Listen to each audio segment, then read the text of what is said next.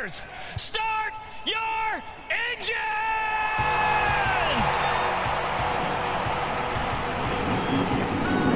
Welcome to the one place everybody wants to be. Victory Lane, your source for news, analysis, discussion, interviews, and more from the world of NASCAR. Now, here's your host, Davey Siegel. Welcome back, party people, to the place everybody wants to be. Social distance, of course. You know it. You love it. It is Victory Lane. Today on the Jimmy Johnson edition of the show. I mean, 48. Who else is it going to be, right? Enough said. 7-time the GOAT. You want to hear my GOAT impersonation? Here it is. Ah. Now, that was something you probably didn't want to hear. Let's just move on here. We have nothing to recap.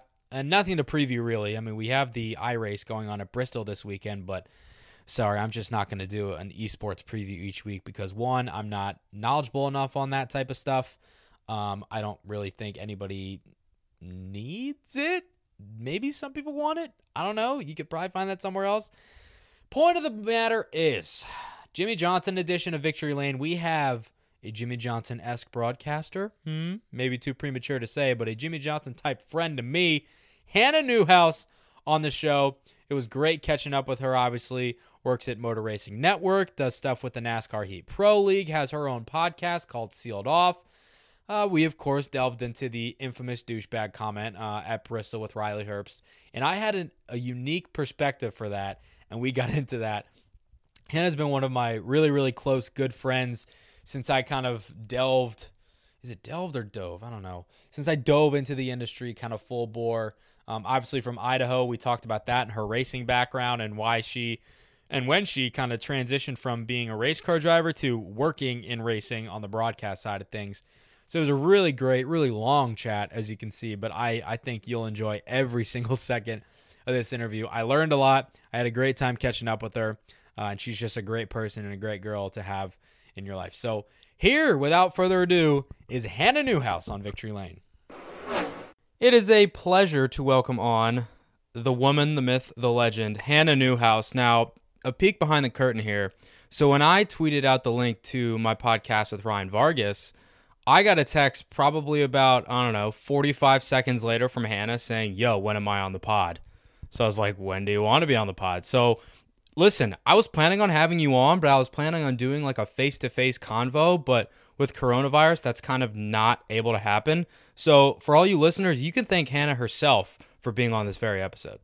Yeah, desperate times call for desperate measures. And then I actually, when I text you, then I saw how quickly you had tweeted that tweet, and I was like, oh, I'm totally one of those people. And I was like, I should have at least waited. You're just so bored and desperate, you have nothing better to do. Oh man, yeah, we literally, have been that's what it is. Self-quarantining here since Atlanta weekend, the Thursday of Atlanta for that matter. So I don't even know what date, how long that's been. At least a solid week and a half, almost 2 weeks. So going slightly insane here. I'm sure I'll yell at my dog a couple times because she is just in all the mischief. But no, she will make apperances on this episode many Janet, times. Yes. I'm looking forward to it. Yeah, but I'm glad this all finally panned out. And hey, we can do a part 2 when racing gets kicked back up. I'll hold you to that, and I might have Janet come on too. Yes, Janet loves making appearances. It's Janet's world. We're just living in it. That could not be more true. And we'll get to Janet. I have a lot of ground that I want to cover with you. But let's start off with the coronavirus crisis, I guess you could say. I mean, everybody's trying to kind of navigate it and handle it in their own way. On a personal level, for you, how are you doing? Are you safe? Are you healthy? Everything good? Yeah, yep. Everything is good over here. It's been, like you'd said, pretty interesting. I work with the Motor Racing Network. We were actually en route to Atlanta Motor Speedway. We were about 20 minutes from the racetrack when we got the phone call from NASCAR that we're going to postpone that race. And so that was just unfortunate because we'd just done a 4.5-hour drive there, only to turn around and do a 4.5-hour drive home. But other than that, yeah, all things are good here. Staying healthy. Fortunately, we've got Janet here. We've been staying busy trying to pump out as much digital content as we can, from a remote location, which has definitely posed its challenges. I am not the most technically advanced person, as you know. And so It's been interesting, but we're actually getting ready to move on Monday. So it couldn't have come at a worse time realistically to try and move. But at the same time, it's kind of a blessing because we don't have to work necessarily. So we're able to just really focus on moving. So that'll be nice. It'll be something to, really dive into, get packed, unpack, get the house decorated. But it'll be interesting. It's strange times we're living in. It always ends up working out that way when you have like one of the biggest logistical hurdles to go in your actual adult life, that it comes at the worst possible time in humanity. It's just bound to happen that way. It's just part of life's funny jokes. It'd be like that sometimes. It really do. Well, you said that it means no work for you, like many people in the industry, myself included. I mean, this is the time where if you have a full-time job with benefits, you're thanking your lucky stars here. But even those people are still getting furloughed, specifically in the sports industry. Yesterday, I saw the Bruins laid off like 68 of their employees or something like that. And it's one of those things that happens when you're in positions like us where you're still young in this industry. You're trying to kind of work your way up, get connections, get opportunities. But you also are like kind of established in that respect. And it's good for you because you have a bunch of different opportunities, and we'll get to all of them here, but it sucks because it means no work and no paychecks.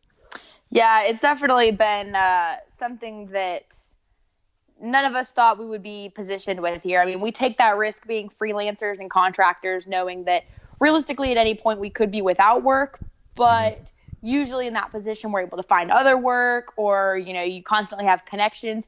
But the world is at a standstill right now. I mean, no one is able to hire because there's nothing to report on. There's no sports, no nothing.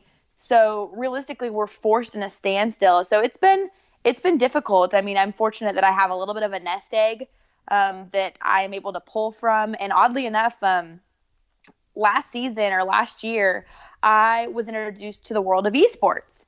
I knew nothing about it. I had no experience. My knowledge was very minimal. And I was like, what am I getting myself into? Like, this is not something I ever saw myself doing. And man, has it paid its dividends. I mean, we've seen how much it's grown just in the last 2 weeks.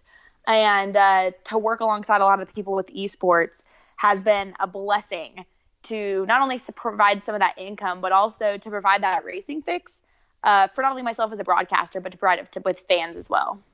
100%. And I'll dive into that as well, because just as we're recording this last night, you were on the NASCAR Heat Pro League broadcast from Mid-Ohio. Did a great job as always. So we'll dive into that. But let's first dive into you in general and the work.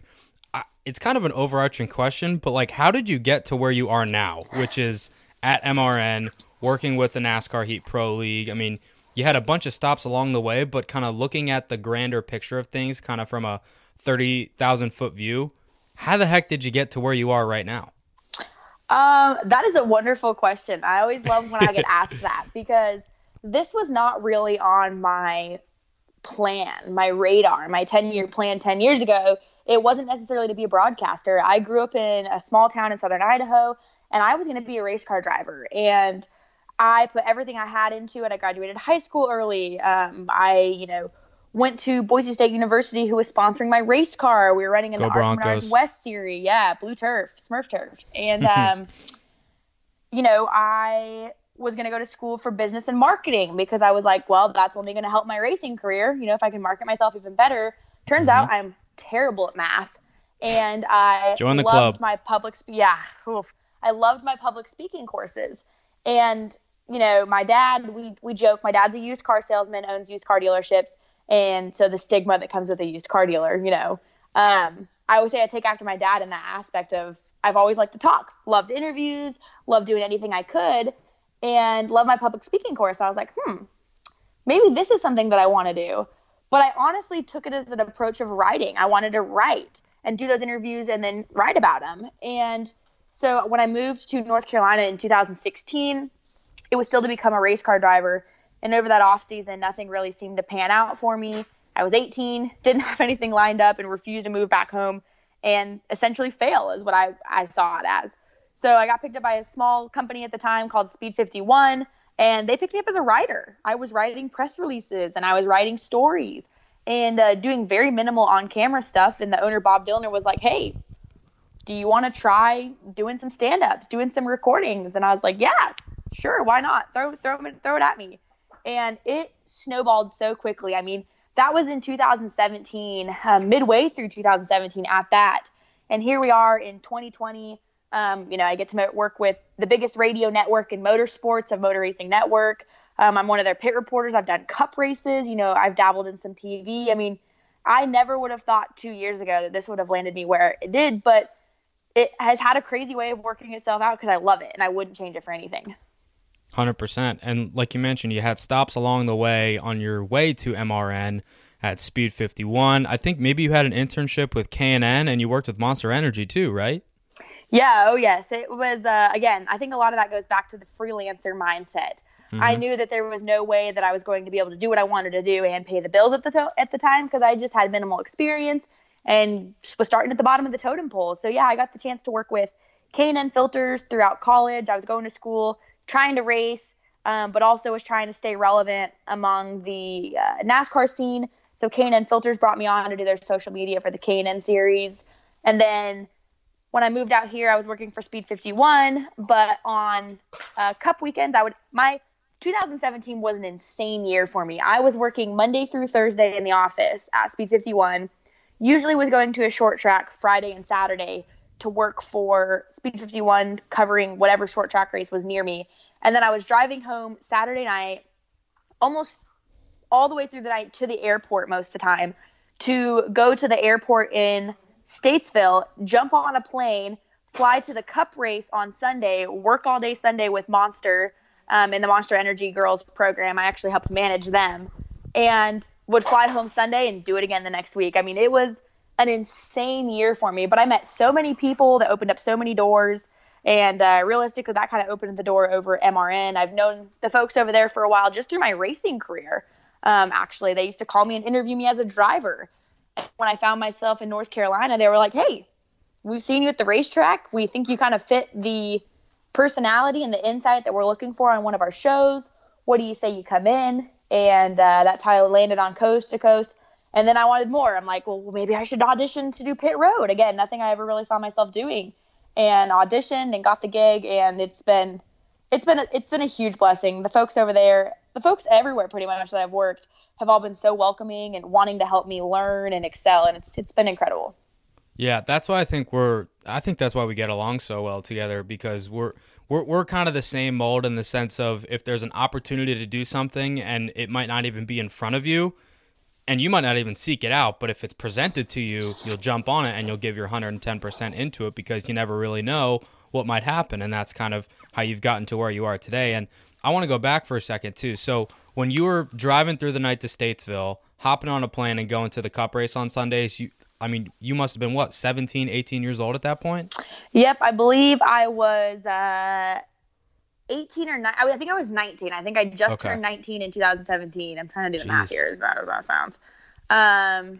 That's insane. Yeah, no, I was 19 doing that. So it was crazy. I mean, again, I was looking at my friends that were just getting ready to go into their, sophomore year of college and the lives they were living and then what I was living. And even still to this day, I mean, I'm 20, I just turned 23 in February, and I look at, the life that I get to live, and my friends are just graduating college. They're supposed to be their senior year. And what I've been fortunate enough to accomplish thus far, I mean, it's been incredible. And actually, I don't know if you have this scheduled into your thing, but I have to tell you about the first time I met you, because obviously we met through NASCAR home tracks. I remember I had gotten a phone call that said, hey, this guy's going to work with you this weekend. His name is Davey. And I was like, okay, sounds good. Kind of knew who you were. Not really. I remember you got in the car and we just started talking. I don't know, what race was this at? Do you know? Was it Iowa? I'll have to go back afterwards and look, but I think this was because I remember when they had the first race on the Las Vegas dirt. That was the second year that we worked together. It was Tucson. Remember? That's right, because we were with Diego, and then we were looking at the toilet and it was Tucson. It was Tucson. So I remember you and I were standing there, and we were all talking, and you said something along the lines of, you know how you're going to remember me? And I was like, how am I going to remember you? I have no idea who you are. You're like, I'm the biggest Jewish NASCAR fan you'll ever meet. And I was like, who is this kid? Like, what in the world? And I remember, like, texting one of our bosses, and I was like, where did you find this kid? And he's like, I don't know. You guys all find me. And I was like, good point. And I didn't know what I was getting myself into. And forward. I tell that to everybody, but just hearing it back makes it sound even funnier. It was just so funny because I didn't know who you were. And I was like, who in the hell is this kid? And I'm going to have to work with him all year. And now it's so funny because now, I mean, we look forward to it. It's like a little reunion because we don't get to work as many races together. Right. That's so funny. Yeah, Tucson. That must have been, oh, God. I guess that was Tucson 2018? It was the Chili Willy. It was spring. It was like That's January right. Chris February Eggleston won that race. Yep. My dad was racing. Uh-huh. That's right. Wow. Yeah, that wasn't actually in my notes, but I'm glad you brought it up because it was in my notes about working together with what's now NASCAR Roots, but home tracks and stuff. We've had a lot of good, bad, and indifferent memories there. Different story for different day. But yeah, I didn't even remember that, to be honest, because I literally tell that to like everybody that I meet and that I network with. I'm like, hey, you may not remember all these people that come up to you and introduce yourself, but guess why you'll remember me? Like even Haley Deegan, she showed me one time in her phone, my name is Davey, Jewish NASCAR reporter. Yeah, it's just so funny. Like, I mean, it's all for being marketable, like the way that you can make yourself different from everyone else. And I was just like, who the heck is this kid? Well, I'm glad I made an impact on you. Yeah, here we are, 2 years later. All right, let's get back to your racing career for a second. You mentioned that you're from Idaho. You're one of two people that I know from the state of Idaho. I thought that it was just... Oh, I also have a funny story for you about Idaho. You're going to think I'm a dumbass, but I'm going to tell you it anyway. I may have already told you. So the first time I was flying to Meridian Speedway, I think that was 2017 when Michael Self won. Uh-huh. So I was flying there, and, I mean, me being from the D.C. area, you know, like Idaho, what's out there? Nothing but potatoes, right? It's a conspiracy theory. Yeah, it is. So I'm flying over Boise, right? And we're about to land. And I'm stupidly looking at the window, and I'm saying, hey, where are all the potatoes? Like, I thought there was just potato farms, like, literally everywhere. And it took me until I got back home after the race weekend when I was telling one of my friends that I was upset that I didn't see any potatoes on my flight in, and they were like, you know potatoes grow underground, right? I was like, but what? I was, like, so shook, and I was like, wow, I'm really that dumb. I did not know potatoes grew underground. Well, I knew, but it didn't click. I was like, oh, Idaho, potatoes everywhere. Yeah, potato trees. And even though I was like, yeah, they grow on trees. They're just falling on the ground every single day. But no, I was a dumbass, and I didn't realize that. So hopefully that made you laugh. Yeah, fun fact, actually. Idaho actually produces more dairy than Wisconsin. So rightfully so, we should be called the cheese state because we have more dairy than Wisconsin does. So fun fact for you there. Why is that the case? Like, everybody associates it with potatoes. Nobody associates it with dairy. I don't know. Weird. Yeah. Well, it's also like one of those things, like, technically speaking, California produces more oranges than Florida. Yeah, but yeah, Florida I guess, So it's just like one of those things that at some point someone was like, you get an orange, you get a potato, you get cheese. You get a gallon of milk. Yeah. Interesting. All right. Well, this turned into a geography lesson, so thank you for that. Yeah, you're welcome. Okay, back to your racing career. So your dad, I know you said he's a used car salesman, but he also raced a little bit, and like you said, you did throughout high school. So if you would, just kind of take me back there a little bit more. I mean, I actually did some hardcore stalking of you because I wanted to get all the information that I possibly could. I went back in your Instagram to find all those embarrassing pictures of you wearing your Boise State driver uniform and on the hero cards and everything. I mean, you were doing this since you were very young. It looked like middle school up through high school. So just like kind of take me back there, going to Meridian every weekend, working on your car with Dad and racing the local legends out there. I mean, it had to be one of those things where looking back on it, it's way more fun than it was in the moment. Oh, absolutely. I mean, you said it there. I'm a second generation racer.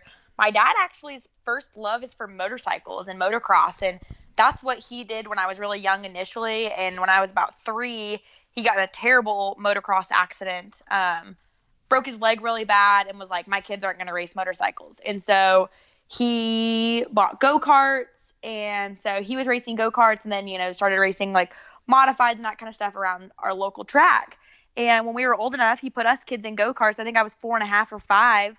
And as they say, the rest is history. I mean, I raced go-karts till I was probably 12, and then moved up to pro trucks, which are like 604 crate motors, and then up to limited late models and super late models, and then up to the K&N series, which is now obviously the ARCA series, ARCA Menards West. So, I mean, yeah, it was crazy. I look back on it now, and I think about what we were able to accomplish and the memories that came with it. I mean, out here on the East Coast, I get a giggle when people are like, oh my gosh, we have to drive 4.5 hours to the racetrack. It's like, folks, I'm from southern Idaho. We had Meridian Speedway, which was an hour and a half from my house. And then I had a racetrack about a mile from my house too, but we didn't race there very often. But other than that, I mean, Utah was 5 hours from us. Vegas was 9.5. Irwindale Speedway we went to frequently. That one was 12.5. We went to, Madera and Roseville and Spokane, Washington, and Northern Idaho. Those are all 13-plus hour drives, and we did it on a weekend basis. But that's what you had to do. I mean, we just didn't have the luxury of having racetracks that were close, so we spent countless hours in the car driving to and from tracks, and some of the best memories ever. I mean, I actually got the chance. I still dabble when I have a free weekend to go home and race, and last year, I went home and ran a 200-lapper, which was my first mistake. I've not driven a race car in almost 2 years at that point. To go home and run 200 laps was absurd. But we finished third, so yeah, I was know. pretty excited about that. I almost died. But it was just so much – not that I did not have fun when I was racing the first time around. But you just I didn't appreciate it as much. Well, I think the pressure was on. That entire time that I was racing – I had the intent that I was going to make it.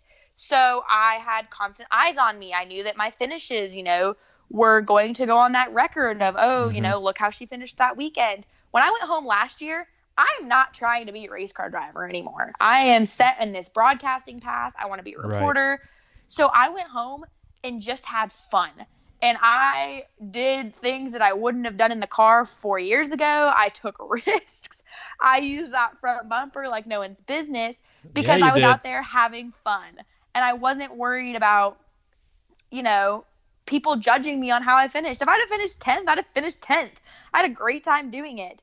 And it just reminded me of, how much fun this sport is. And then I also, sympathize kind of for the kids that are doing this right now and the kids that are trying to be race car drivers right now because it is tough, man. It is watching your every move. You can't say the wrong thing. You have to say, make sure you're always saying the right thing. You have to be the whole package. I mean, it is so stressful. And part of that's the same in broadcasting, as we know. But, I'm so thankful for that racing career that I had and the races that I was able to run because we talk about constantly separating yourself and making yourself different from everyone else. There aren't really any other female broadcasters out there in motorsports that can go to Dover or they can go to Richmond or go to Phoenix and say, I've raced here. Mm-hmm. You know what I mean? So that's what's so cool about being able to differentiate myself from everyone else. I think it's interesting that you mentioned the stress that was constantly on you at that point when you're in your teenage years, you're, 14, 15, 16 years old.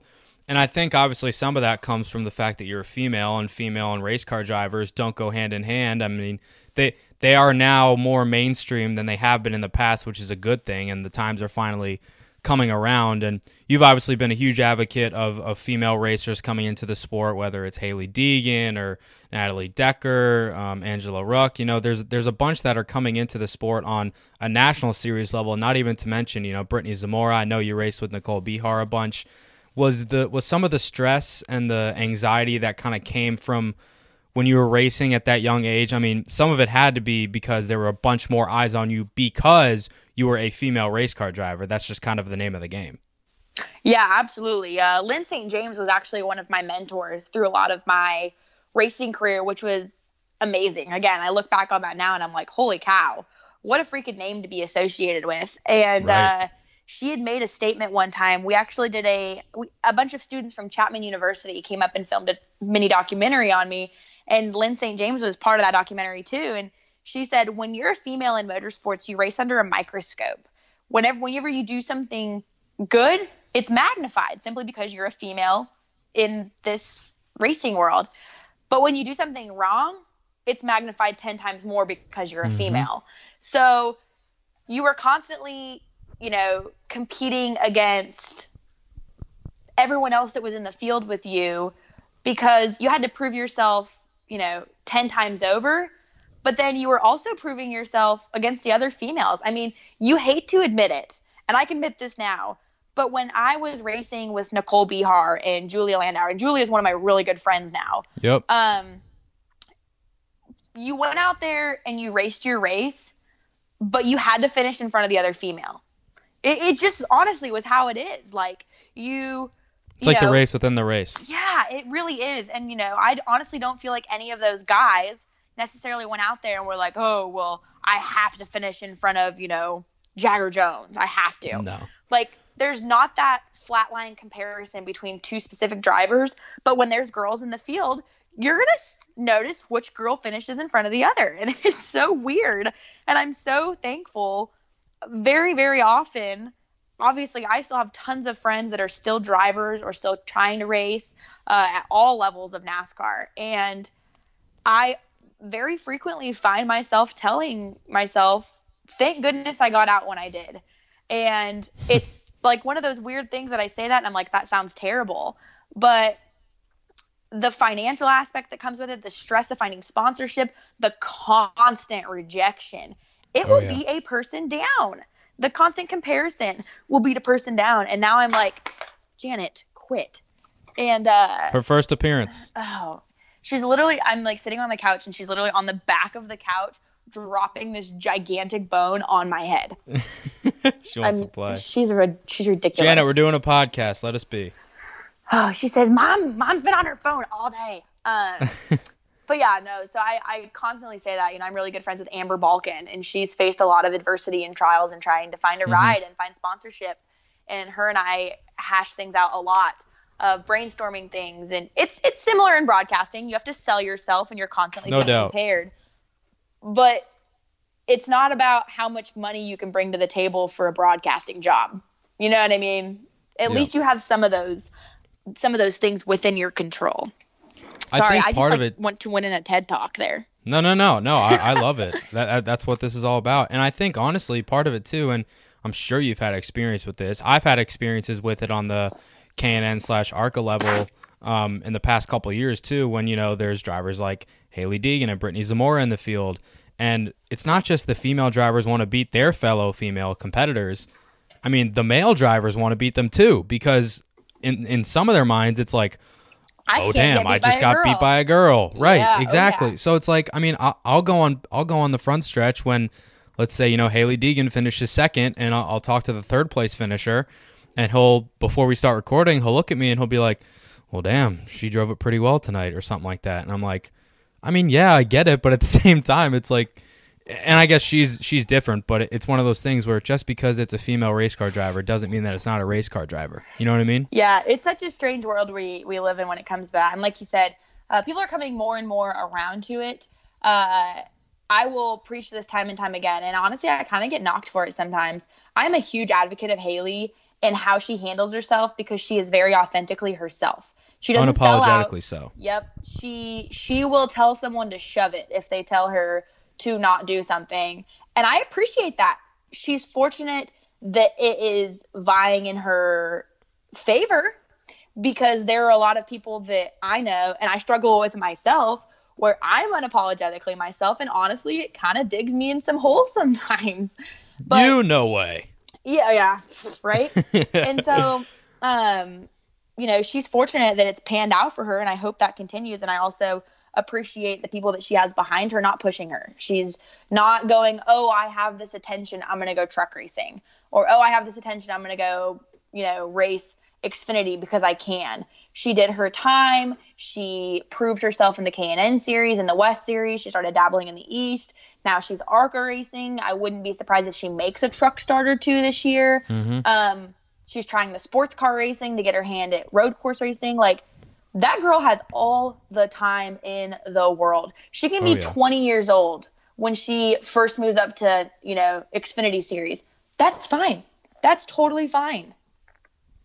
I completely agree. And I think it's good that it's becoming more of a more of an accepted thing now, whereas when the Danica craze was happening, it was all over mainstream media.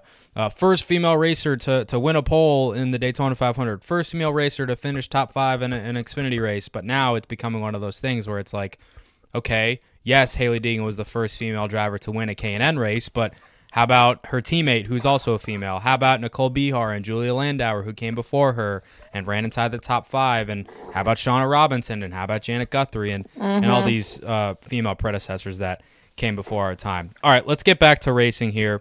So you mentioned kind of not racing. Let's get back to your work. So you mentioned that once you decided to kind of pivot from racing to the broadcasting side of things, the reason was essentially there weren't many opportunities there out for you, and they were kind of drying up. That's kind of a main thing for young racers trying to get their way started in the business. But with the media business and the broadcasting business, you said your first role was kind of with Speed 51, and that was one of those things where you were writing, and then Bob offered you some opportunities to do on-camera stuff, which then led to your opportunity at MRN, which is where people probably know you for most right now. So how did that specific opportunity come about in the first place? And kind of take me back there, because I kind of know a peek behind the curtain of how the auditions work and the people that are helping you with those things. So take me back there to your audition and how the opportunity to have a shot with the Blue Shirts came into the first place. Yeah, so in winter of 2017, I think, going into 18. It's like forever ago. Yeah, it feels like so long ago. You know, Kyle Rickey over at Motor Racing Network, who's now my co-host on NASCAR Coast to Coast, I'd known him for quite some time because he'd interviewed me multiple times on NASCAR Coast to Coast when I had a racing career myself. And just throughout 2018 or 17, when I would be at the racetrack with Monster, he would always, you know, be like, hey, if you get a chance, come into the MRN hall, or like I'll introduce you to people. So I kind of got to know the people over there a little bit. And over that winter, Buddy Long parted ways with Coast to Coast. And so Kyle had kind of reached out to me and was like, hey, what do you think about this? We think you fit that role. Like, you have the inside of a driver, but you also, you know, are trying to cultivate this career. It might be a pretty cool opportunity. And I was like, heck yeah, like let's try it. So I went in there for an audition, and basically how they auditioned me is we called up Ryan Preece and we did a mock show.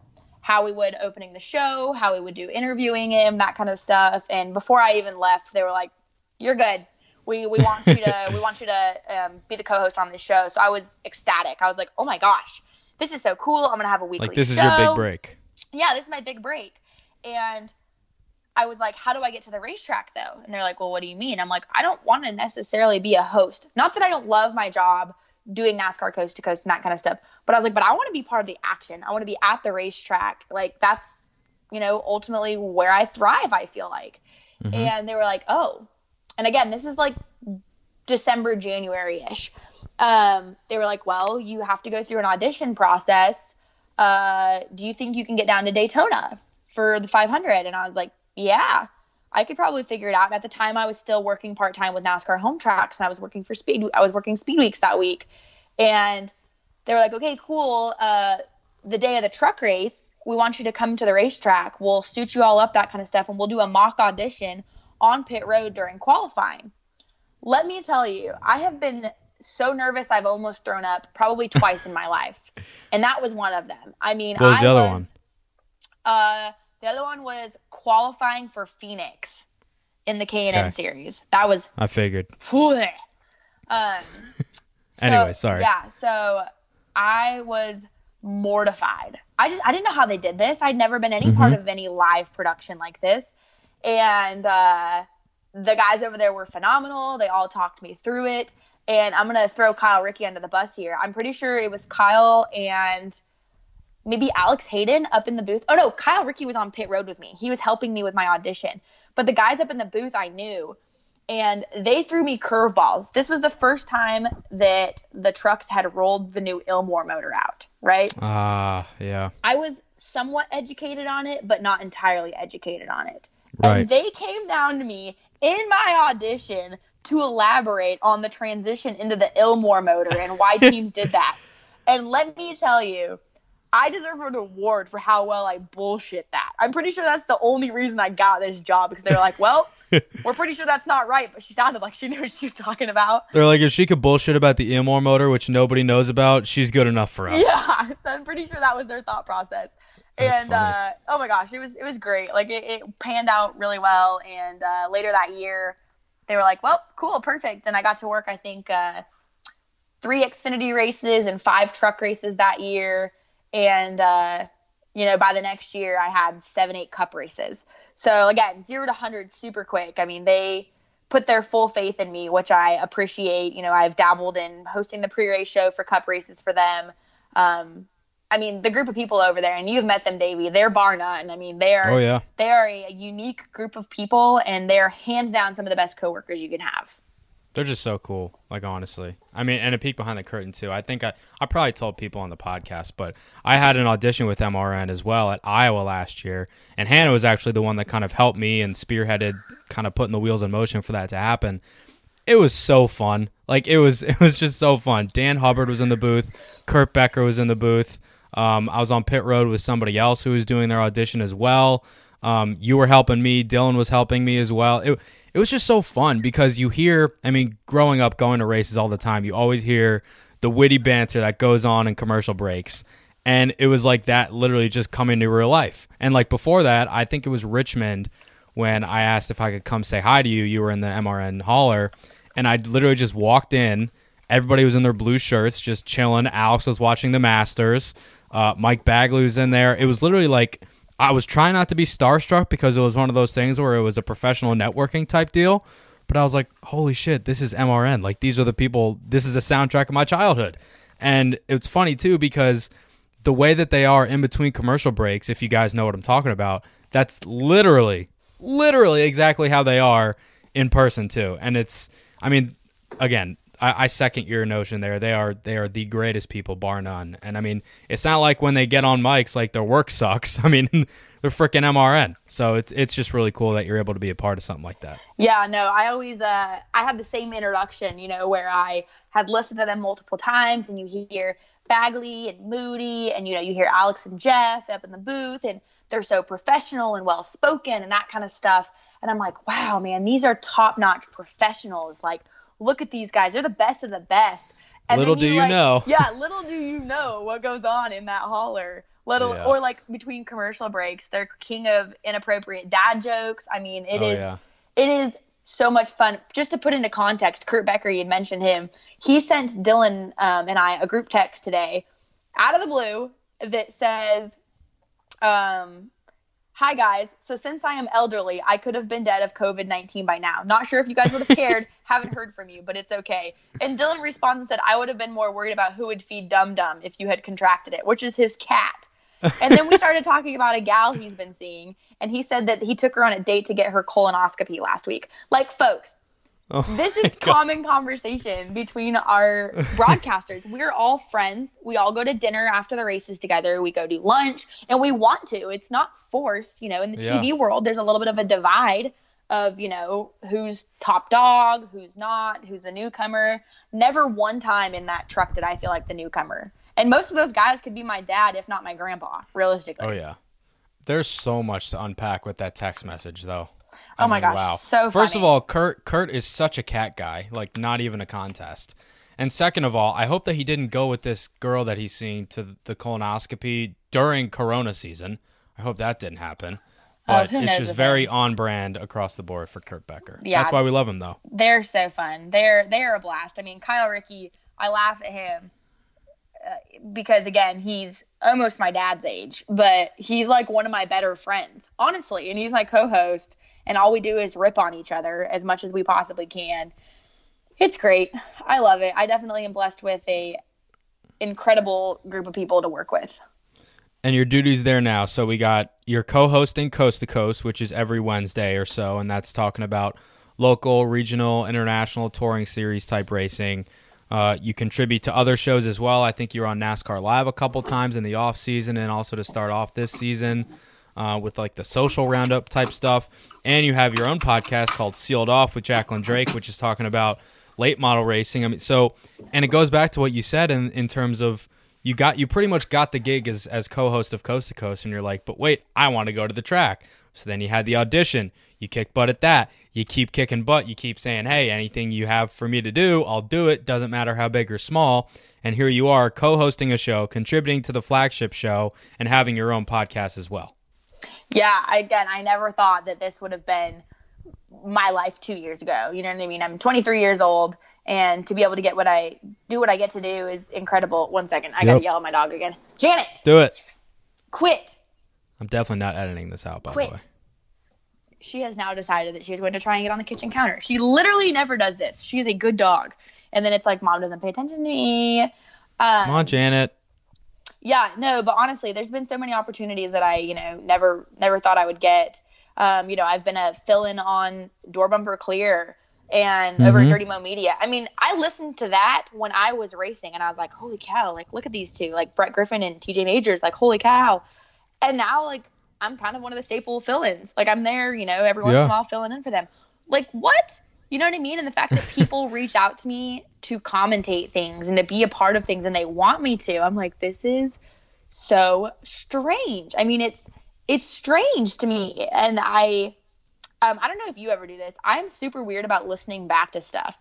Like, obviously I'll listen back to stuff to like critique myself, but hearing myself is so cringy sometimes because I still haven't wrapped my head around the fact that I do this for a living. Yeah, that's one of the first things that I was told in college when I was starting to do radio work was like, I was editing my podcast and I was like, oh God, this is awful.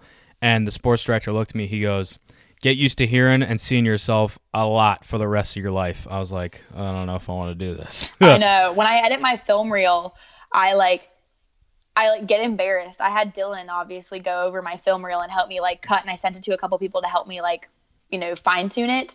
And I'm embarrassed. I was like, oh my gosh, like I don't want to send this to people. I know. And Dylan's so like, weird. It looks fine. Like this is stuff that literally went out on air, on TV, on MAV TV, whatever.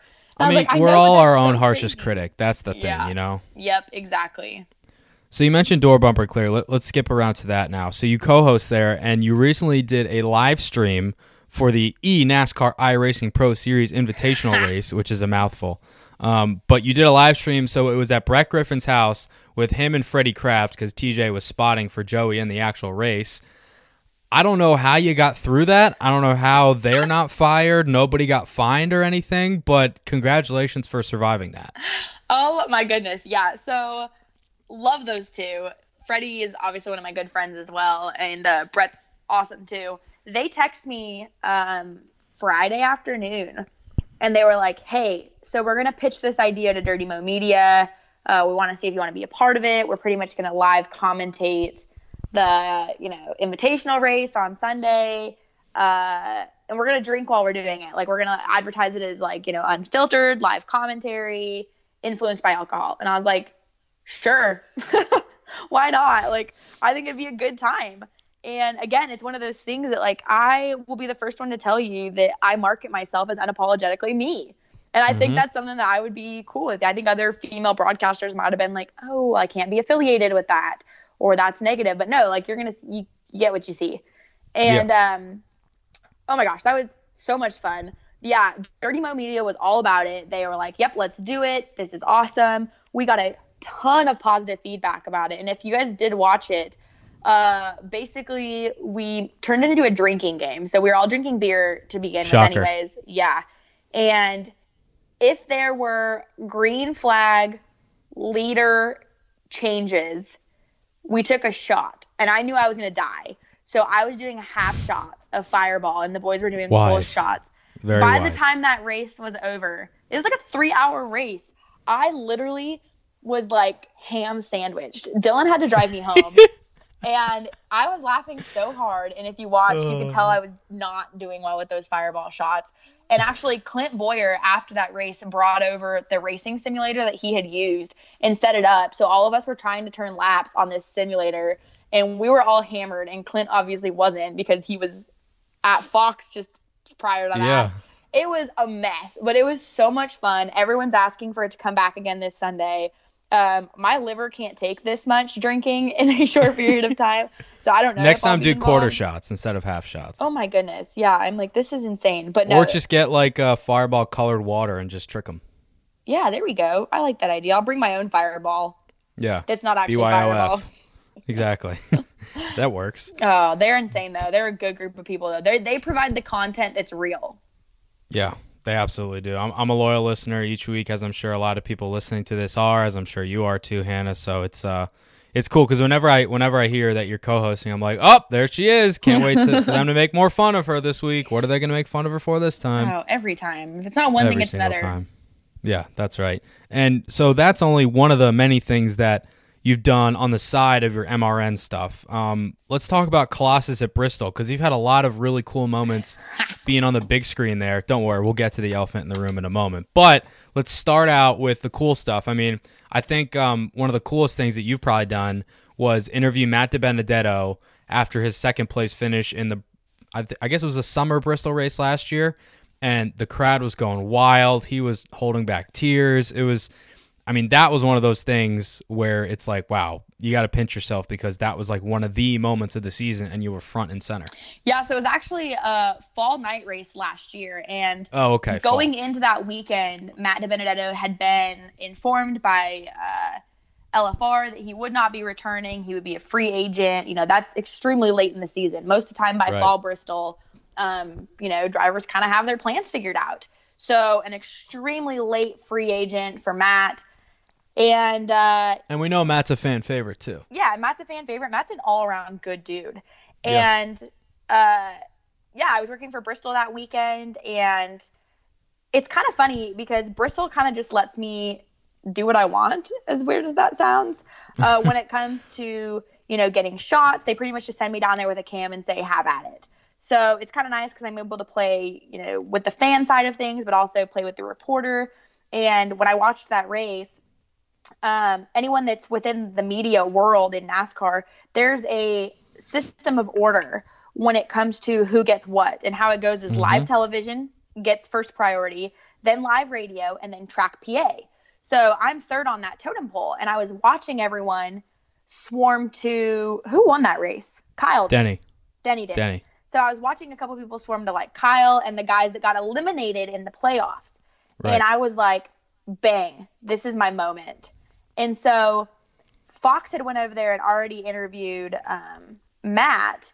And then when I got to him, they had tossed the Fox, commentary back up to the booth, which was live at Bristol. And I'm sorry, NBC, not Fox. NBC had tossed it live at the booth, which is back at Bristol. So they were on the Peacock pit box. And I got a hold of it, and I was biting my cheek because Matt was so emotional to almost have won that race. He finally felt like they were running like they deserved to run. He'd put his best foot forward and to now be a free agent.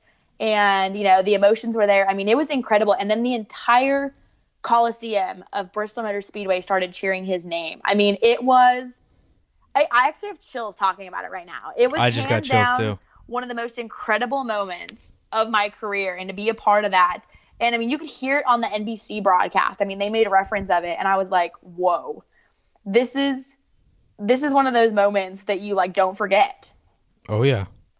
It was crazy. And I remember I watched it back on Twitter the morning after, I think I was on a plane heading back from Evergreen that weekend for K&N. And I was like, wow, because I saw him do the TV interview, but you obviously got him before that. So that was kind of the first, like you said, with the totem pole, that was the first interview that he did after he got out of the car. So that was like fresh as can be, the first time he's like actually speaking his emotions into the world, and you were right there. I mean, he started crying and you gave him time. You handled it really well. It was just like, that was one of those things, like you said, that you will remember for the rest of your life. And I'm sure like when you're bigger and better and more successful, and Matt's the same way, winning cup championships or whatever, you two will look back and say, hey, remember that time? And you'll kind of reminisce on that. Actually, a couple weeks later, I was at Richmond, and I was working the Richmond race for the playoffs. And I did an interview with Matt right after driver intros. And him and I were sitting there. I go, actually, I think the last time I talked to you, we were both crying. And he's like, oh, yeah, that's right. That is the last time we talked. That's funny. So it's so cool. And, I mean, this goes back to having had a racing career myself. I feel so fortunate that I have such good friendships with a lot of these drivers. It's not just a, media driver relationship. I mean, I'm buddies Right. with them. I grew up racing with them. I hang out with them outside of the racetrack. We're similar in age. And that shows, I truly think, in a lot of the content that I produce. So we've been talking about Colossus at Bristol. Should we just dive right into it? Yeah, actually, might as well. I feel like All right. at one point, we're just going to sell t-shirts because I think we could make money off this. Well, I don't know why you haven't sold I know. t-shirts already. That's besides the point. Yeah. So the douchebag comment, let's get into it. I actually have a very unique perspective. I think only me and Jose Castillo, who was working with you that weekend, we, I think, have the only perspectives of the people that were actually standing next to you when you literally said the words, "What a douchebag," to Riley Herbst when he crashed. So obviously everybody knows what happened. The mic was hot. You didn't know you were on. It was a crazy miscommunication. It wasn't your fault, clearly, but I guess the events that followed after that, whether it was that day, that night, the week after, were absolutely insane. Because before I hand it over to you, I do distinctly remember we were getting ready to go back green after the restart, and that was like, I think it was either the first lap crash or it was like early in the race. And you came over to me and you were like, "Hey, look at this." And your Twitter was blowing up. I mean, blowing the you-know-what up. And I checked mine, and people were texting me. They were like, "Did Hannah just say that?" And I was like, "I don't know what she just said." And then you were like, "I think I called him a douchebag on live air." I was like, "Well, that's funny." And I didn't really think anything of it. And I was like, whatever, back to the race. And then, I didn't really understand the magnitude of it and how like far it got after the race. But I guess in that moment, you were talking to me. You were like, "Shit, did I just like lose my job?" Like you were kind of low key freaking out a little bit. Yeah, so that is one of those weird moments in my life, again, that I will never forget. And realistically, that could have been a super bad situation. So, like you made it a good one though, which is amazing. Yeah, I got lucky in the tail end of that. And again, I feel like it's pretty on brand with me now. As far as 100%. as if you know who I am, kind of a thing. Realistically, it could have been a lot worse. If you know me, that verbiage could have been much worse. But yeah, that situation, I remember it kind of happening, and I was like, "Oh, okay, whatever, it'll blow over." That's when I walked over and I was talking to you, and I was like, "Man, dude, my Twitter's kind of blowing up on this." Didn't think much of it, and then it started going big time. Like my phone was blowing up, and the people at Bristol Motor Speedway were so apologetic because, again, it was kind of a technical deal, and it was their fault. Yeah. Yeah, and so they were like, if you want to go home, you can go home. You don't need to finish this race. You can go home for the weekend. We don't really care. Like, we're sorry. We're so sorry.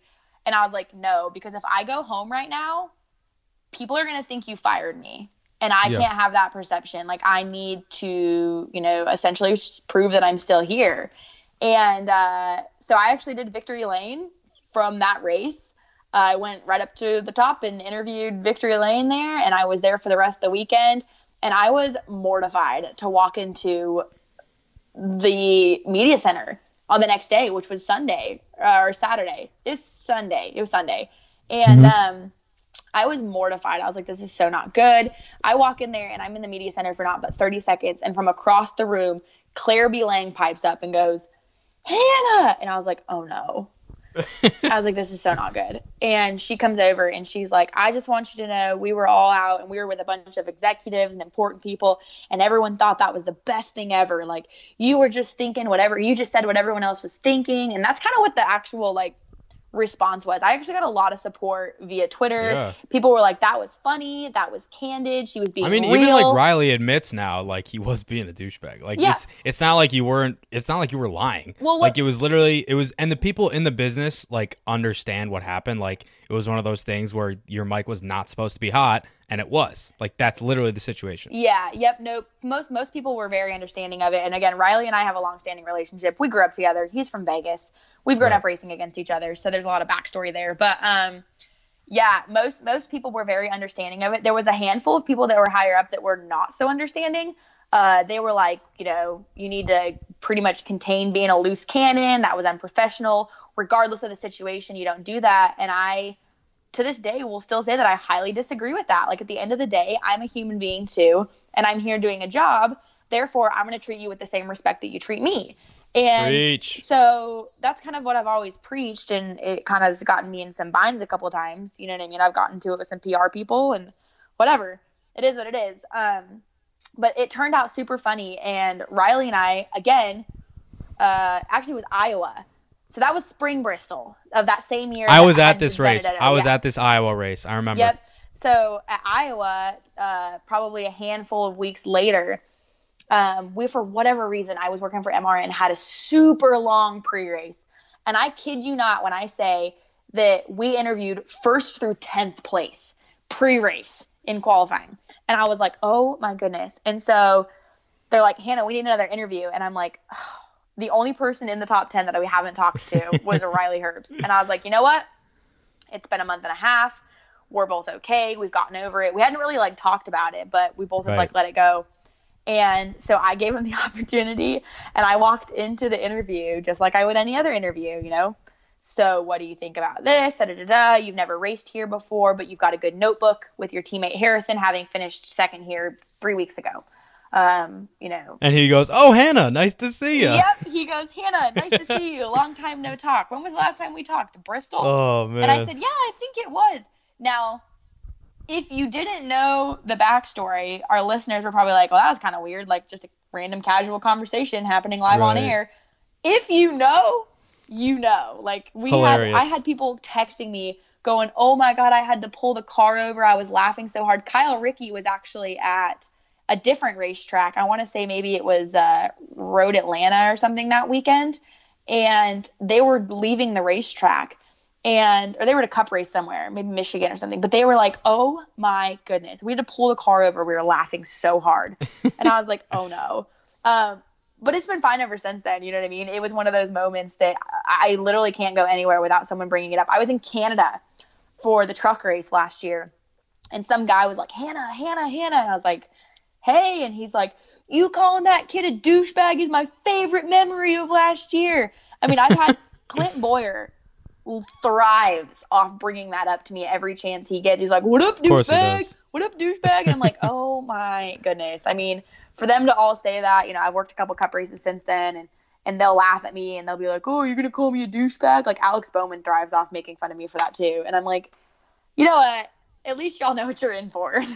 And at least you embrace it now. Like, it's not one of those things where it's like you turn what could have been a literal career derailing negative into, I guess you could say, kind of an overwhelming positive, and now it's kind of just like a joke. Oh yeah, I mean, I had a full blown mental breakdown. I'm not gonna lie to you. Like, I had a full mental breakdown. I know you were not doing well at the moments after. Yeah, that night that happened, because no one was really reassuring me of anything. You know what I mean? Like, yeah, okay, I saw the Twitter positives, but at the end of the day, like, the people on Twitter aren't going to, you know, secure me in a long-term career or pay my bills and that kind of stuff. So I was like, oh no, like, what if the people at a network saw that or whatever? You know, the folks at MRN reached out to me at the tail end of the weekend. They were like, while we all thought it was super funny, that was your mulligan. Like, moving forward, you always have a hot mic, you know, haha. I was like, okay, sounds good. And so, yeah, no, like you said, I look back on that and I'm like, wow, that took like 5 years off of my life. But at the same time, it was worth it. I don't need those extra 5 years. What a time. What a time. Fun stuff, huh? Yep, it's been a journey, that's for sure. So on the non-racing front, correct me if I'm wrong, you may not still be doing this, but do you still do some of the touch-up and detail paint stuff? Yeah, so I do. I actually, during the weekdays, do touch-up and detail paint for car dealerships around the Charlotte area. So I work with a couple of car dealerships, and I'll go in and touch up all their used cars with rock chips, scratches, you know, door chips, that kind of stuff, any way that I can to make those look better. And again, another weird racing connection. As you guys know, in the freelance world, it's kind of tough to be guaranteed work, whether that's through the off season or whatever. And Amber Balkin introduced me to her friend Jamie Rutley, who is now Jamie DeCottis. She's married to Jimmy DeCottis, the Supercross rider. And Jamie was doing this touch-up paint, and I was like, oh, that's so cool. And she's like, yep, it provides, you know, stability for us during the off season and that kind of stuff. And I was like, oh, that's, you know, kind of something I need to be involved with. So she connected me with Sarah Price, who, if you follow off-road racing or trophy trucks or motocross, Sarah Price is a huge name. She's affiliated with Hoonigans now. This is actually Sarah's company. It's called SP Enterprises. And there's actually a lot of people within motorsports, primarily female, that are doing this all across the country. And she created this program and this job essentially to help freelancers within motorsports be able to provide themselves steady income while chasing a career in motorsports and having the flexibility. I make my own hours. I go in when I want. So that's awesome. Yeah, it's an incredible opportunity. I mean, it's paying its dividends, right now is a prime example. So I know we've been talking for an hour, so I appreciate you giving me your time. Let's kind of recap here. So, I mean, you're working for the Motor Racing Network. You call some NASCAR Heat Pro League races. You have your own podcast, Sealed Off. You still do some racing every now and then whenever the opportunity presents itself. You co-host Door Bumper Clear. You did some work at NASCAR Roots with me. And you're only 23 years old, and you've lived in Charlotte for a few years now. You're getting ready to move in to a new house with Dylan. I mean, like, it sounds like cliche, but like, you are doing the thing. And I think you should be pretty proud of yourself and how far you've come in a relatively short period of time. I guess, like, it's not really a question, but just like, you should reflect on that every now and then and just be like, holy shit, I'm actually like doing this, This is a big deal. And like, you're doing a lot of it really, really well.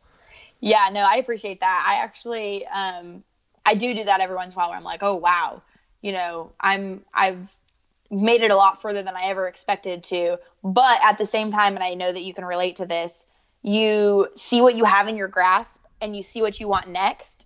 And you always want more. Exactly. So very often I have to tell myself, to have patience. To me, the next step is, dabbling in TV in some way, shape, or form.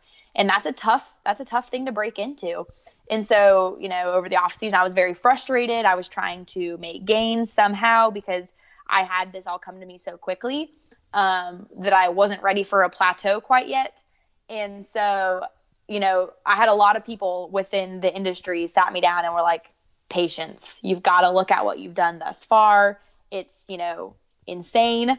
So patience, you're still young. You're doing way more than someone your age would. And it's tough. It's not fun when someone tells you to have patience and you want something like that.